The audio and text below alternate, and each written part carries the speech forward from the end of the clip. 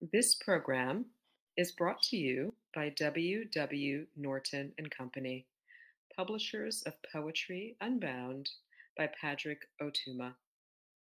Now in paperback and featuring immersive reflections on 50 powerful poems.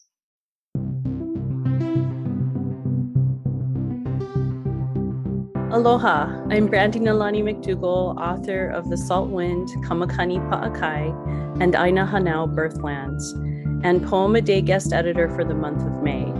I hope that you enjoy today's offering brought to you by the Academy of American Poets.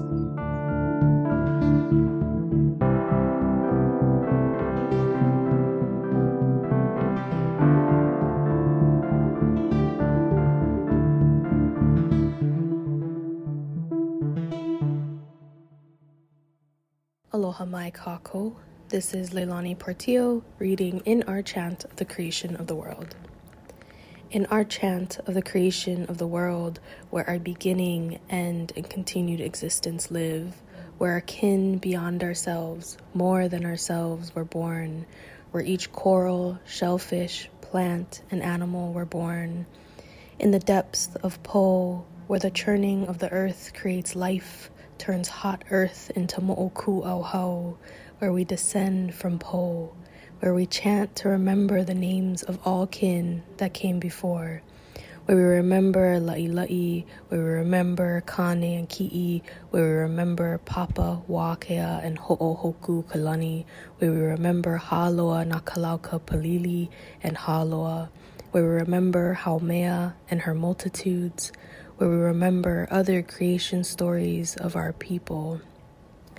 In our chant of the creation of the world, where we remembered the power in genealogy, where we utilize print to empower and reinforce the importance of language, where we defended our humanity with translation, and in the aftermath of an insidious disease spreading, we still tried to remember the Po we come from and the Po we are headed to. In our chant of the creation of the world, generations lost bled to remember what our language tasted like, how each vowel and consonant felt on our tongue. Generations lost bled to feel the power in names and ancestors and kin, bled to heal the trauma that colonization created. We bled to remember. In our chant of the creation of the world, displaced and disconnected generations cried each line in dreams, and finally remembered our origins. About this poem.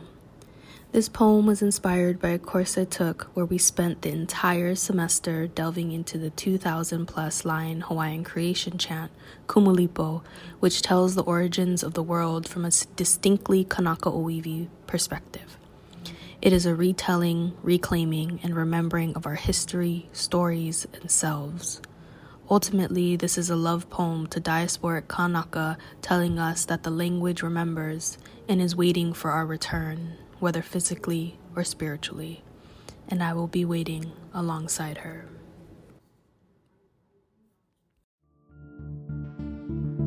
Poem a Day is the original daily poetry series featuring new poems by today's poets.